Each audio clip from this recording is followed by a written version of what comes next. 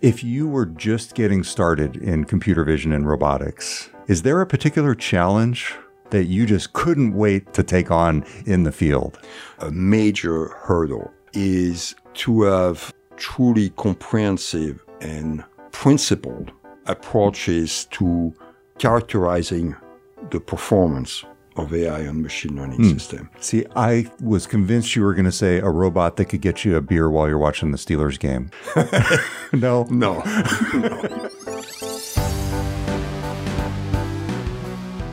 Welcome to the GeekWire podcast. I'm GeekWire co-founder Todd Bishop.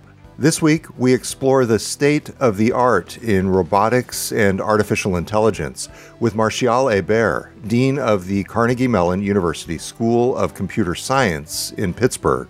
A veteran computer scientist in the field of computer vision, Hebert is the former director of CMU's prestigious Robotics Institute. A native of France, he also had the distinguished honor of being our first in-person podcast guest in 2 years. He visited the GeekWire offices during his recent trip to the Seattle area. As you'll hear, our discussion was also a preview of a trip that GeekWire's news team will soon be making to Pittsburgh, revisiting the city that hosted our temporary GeekWire HQ2 back in 2018.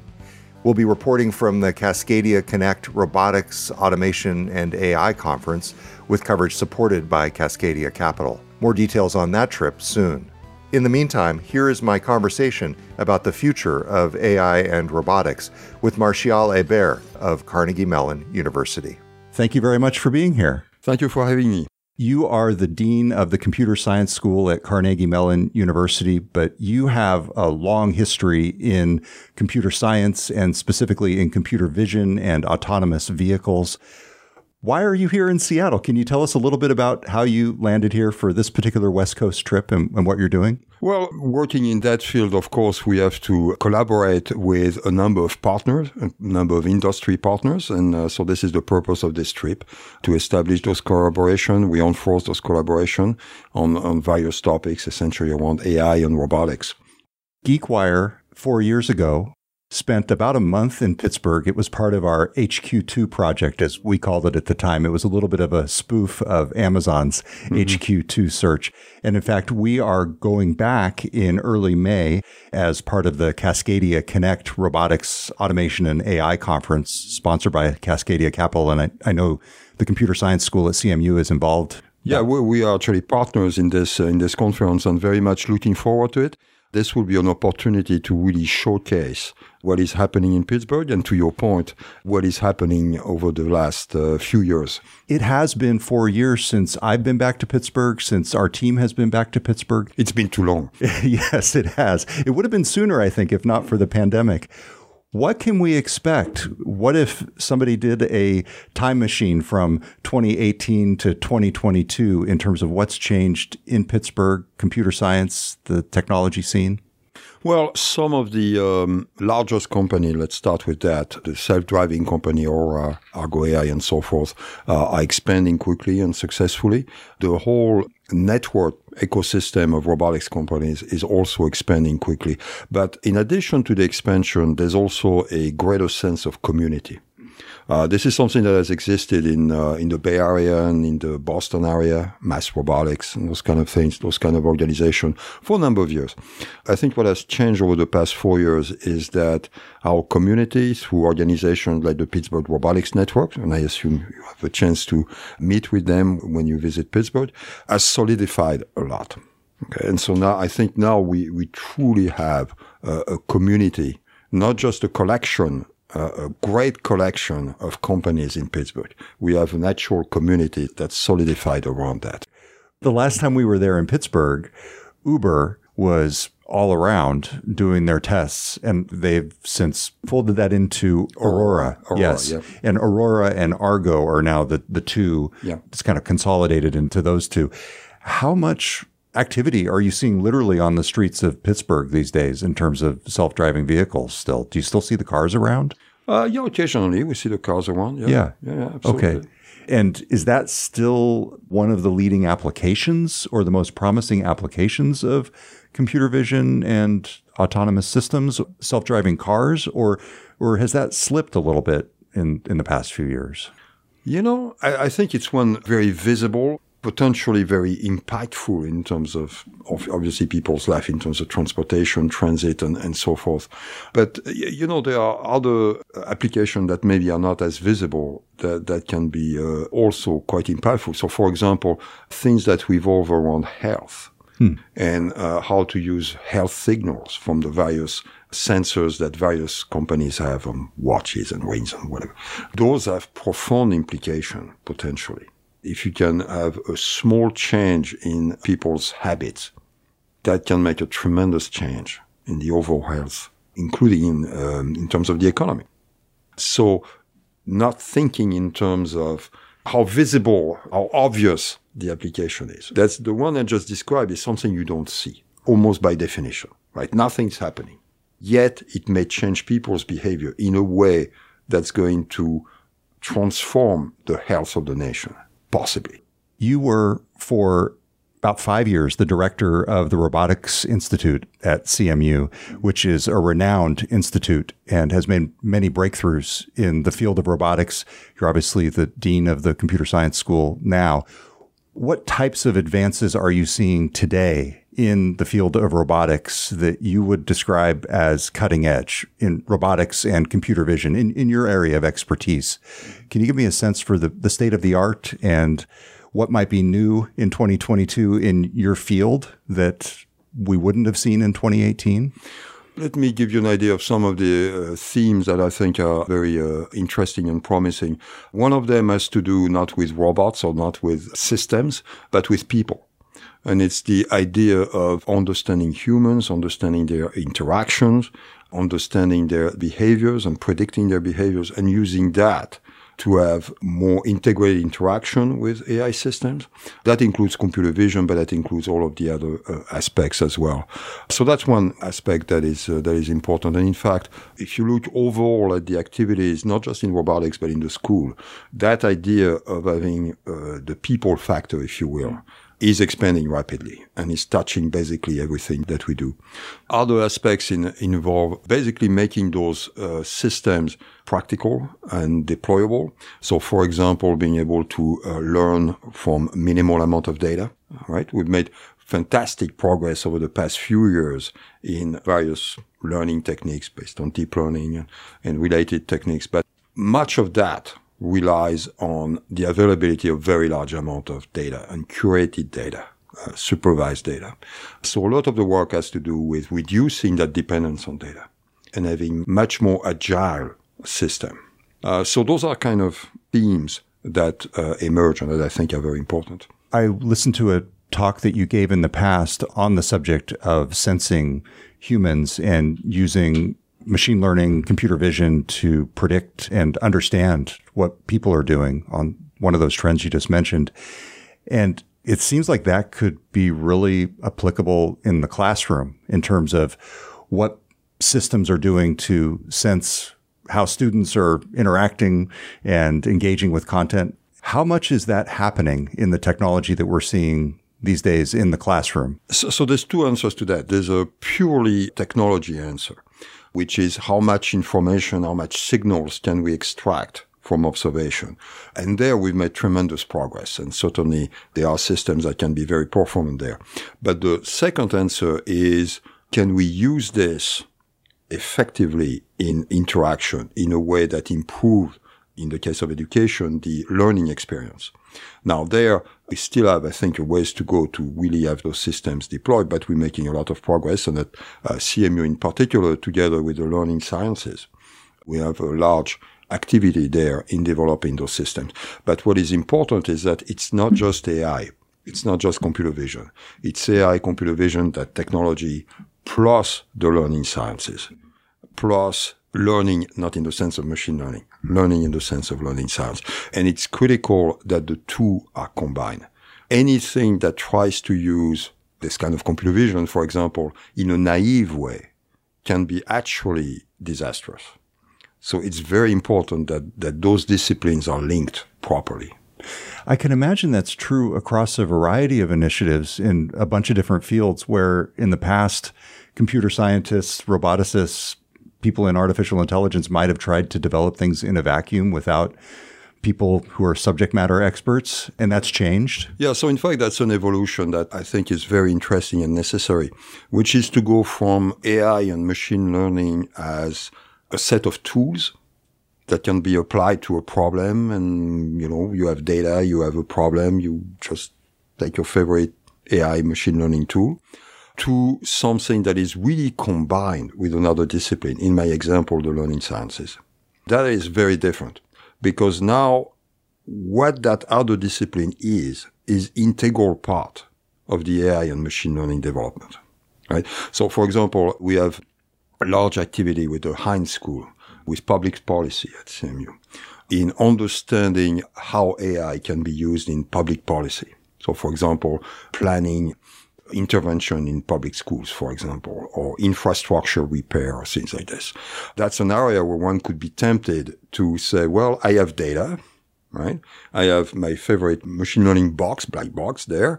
I can just plug in the data in the box, and that's going to give me, with the right objective function, that's going to give me what I need to optimize, whether it's learning outcome in public schools, for example.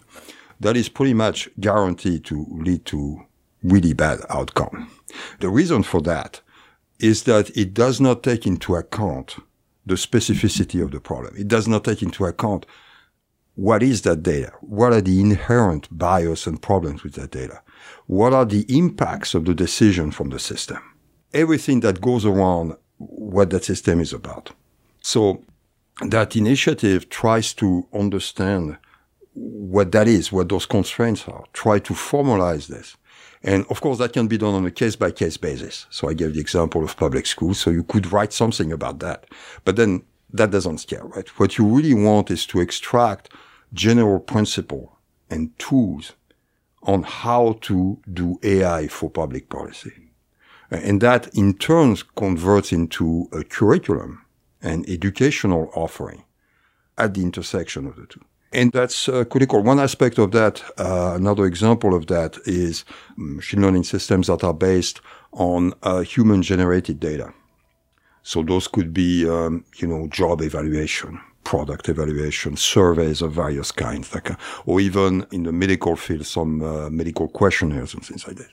All of those share in common subjectivity, bias, and by that I don't mean statistical bias. I mean human bias, error, missing data, and so forth.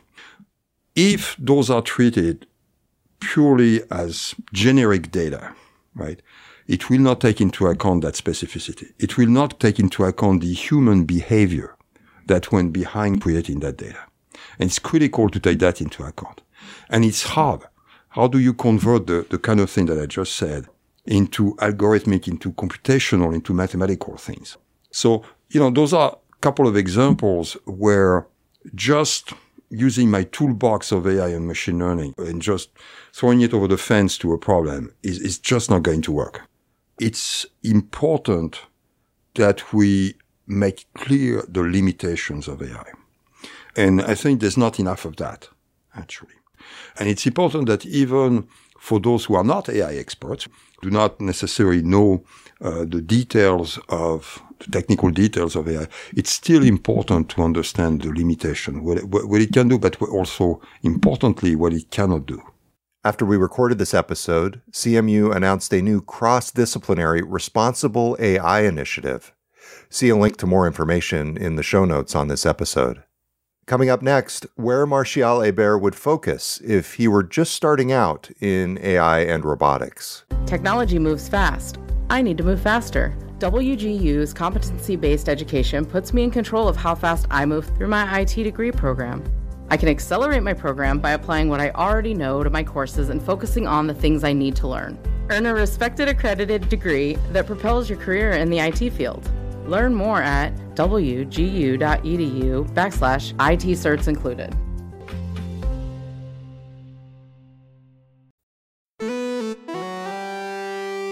If you were just getting started in computer vision and robotics, if you were at the beginning of your career, or perhaps if you were a CMU School of Computer Science student, is there a particular challenge or problem that you just couldn't wait to sink your teeth into and to take on in the field?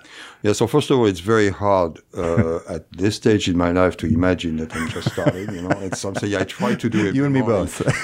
So I try to do that when I get up in the morning and when I go at night, but it's very difficult. But yes, I'll give it a try.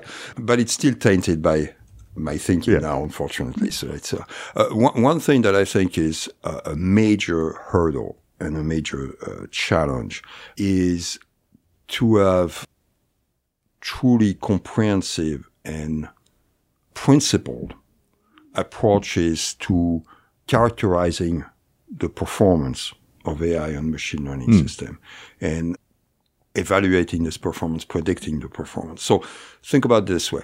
When you look at classical engineered system, whether it's a car or an elevator or something, behind that system, there's, a couple of 100 years of engineering practice.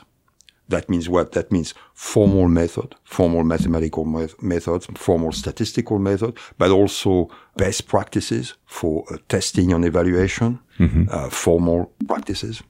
This entire body of knowledge that we call a kind of engineering science, right? We don't have that for AI and ML, right? At least not to that extent. So, for example, how do you validate a system or characterize a system, the performance of which depend not just on the correctness of the software or the hardware, but depend on the data that was used to train it? How do you do that when you know that that data might change over time? How do you do that when you don't even know how to characterize how well that training data matches the observed data? I was talking to one of the places we visited yesterday, and that's a key research area, sometimes called distribution shift. It has all kind of technical terms. It basically says what I'm seeing now is not within the universe of what I was taught to do, right? So how do you recognize that? How do you have a system that properly recognizes it? So all of those issues. Now, there are techniques for doing those kind of things, but there is not yet, I think, the kind of body of approaches that everybody agrees on that we can use, right? Yeah.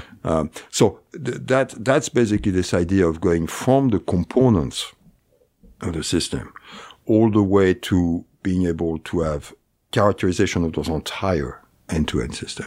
So that's a very large challenge. Now, of course, many people are addressing this. In fact, there are national programs from all of the national agencies looking at those issues, and of course all of the companies that we mentioned, especially in self-driving, but the others as well, are looking at those problems. But that's a central challenge.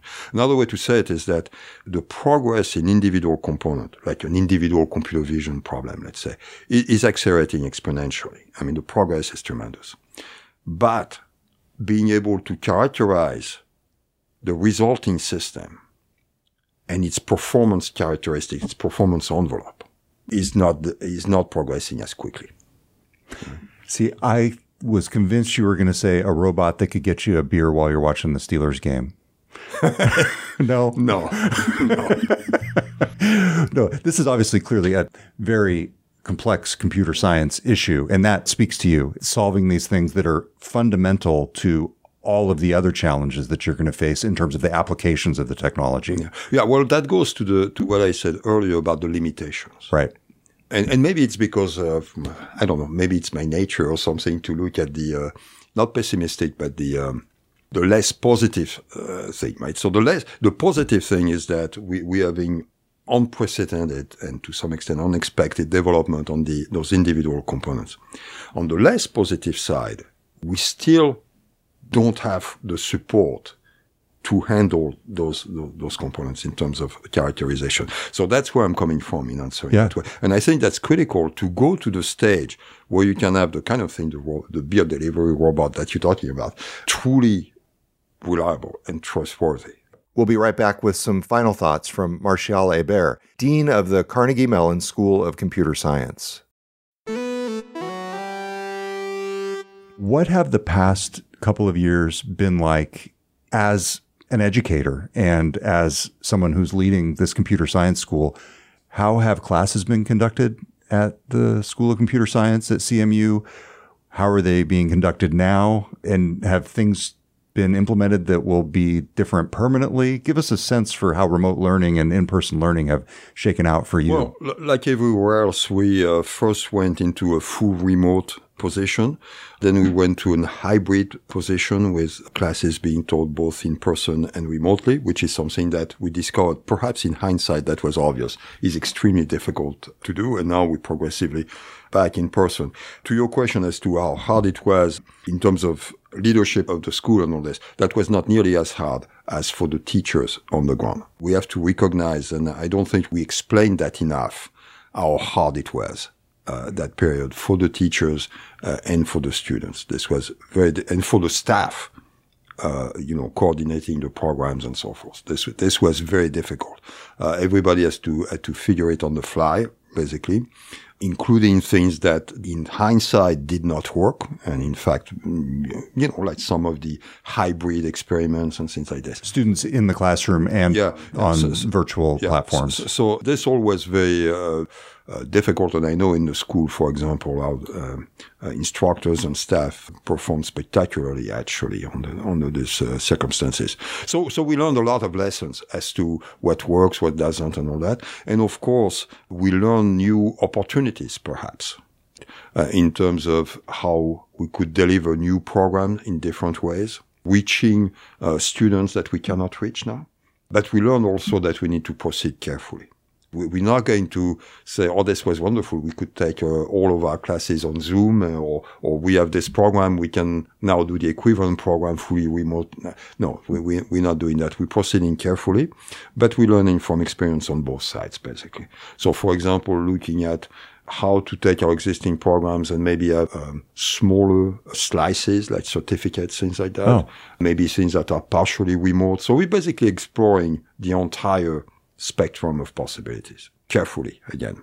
Why didn't the hybrid experience work? Yeah, I shouldn't say it does not work. Got it. That's too broad of a statement. I think it's much harder and it requires a lot more work than one would have expected because it's simply difficult to provide the right attention, the right interaction to both types of students, right? Both cohorts of students in a consistent fashion. Some of that is technology. Some of that is simply learning science issues, right? Some of that is, just interaction, right? Just human interaction. So not that it's impossible, but certainly it was difficult. I remember in 2018, the area called Robotics Row in Pittsburgh. How has that changed over the past 4 years? What can I expect when I'm walking through there? And by the way, we were there in February. So one thing I know I can expect, hopefully in early May, is that there will be no snow and ice. I hope, although you never know. But apart from that, how much have things actually changed in terms of the activity there on Robotics Row? Well, of course, a lot more companies and a lot more activities. I'm not sure how visible it will be, when you walk through Robotics Row, but it certainly will be visible once you interact with those personnel of those companies and the leaders, is the sense of community that I was talking about, which existed already 4 years ago, of course, but is much stronger now, I think. And there's really a sense of a community of robotics companies in Pittsburgh working together. And that's something that I hope you will be able to sense when you visit. Thank you very much for joining us. This has been a lot of fun. Thank you for having me. And I hope to see you when you visit for the conference. Absolutely. I'm looking forward to it. Thank you. Martial Hébert is Dean of the Carnegie Mellon University School of Computer Science in Pittsburgh. See the show notes for related links, including his research in the field of robotics and computer vision. And stay tuned for more on GeekWire's return to Pittsburgh in the weeks ahead. Thanks for listening to GeekWire. Kurt Milton produces and edits our show. Daniel L.K. Caldwell wrote and performed our theme music. I'm GeekWire co-founder Todd Bishop. We'll be back next week with a new episode of the GeekWire podcast.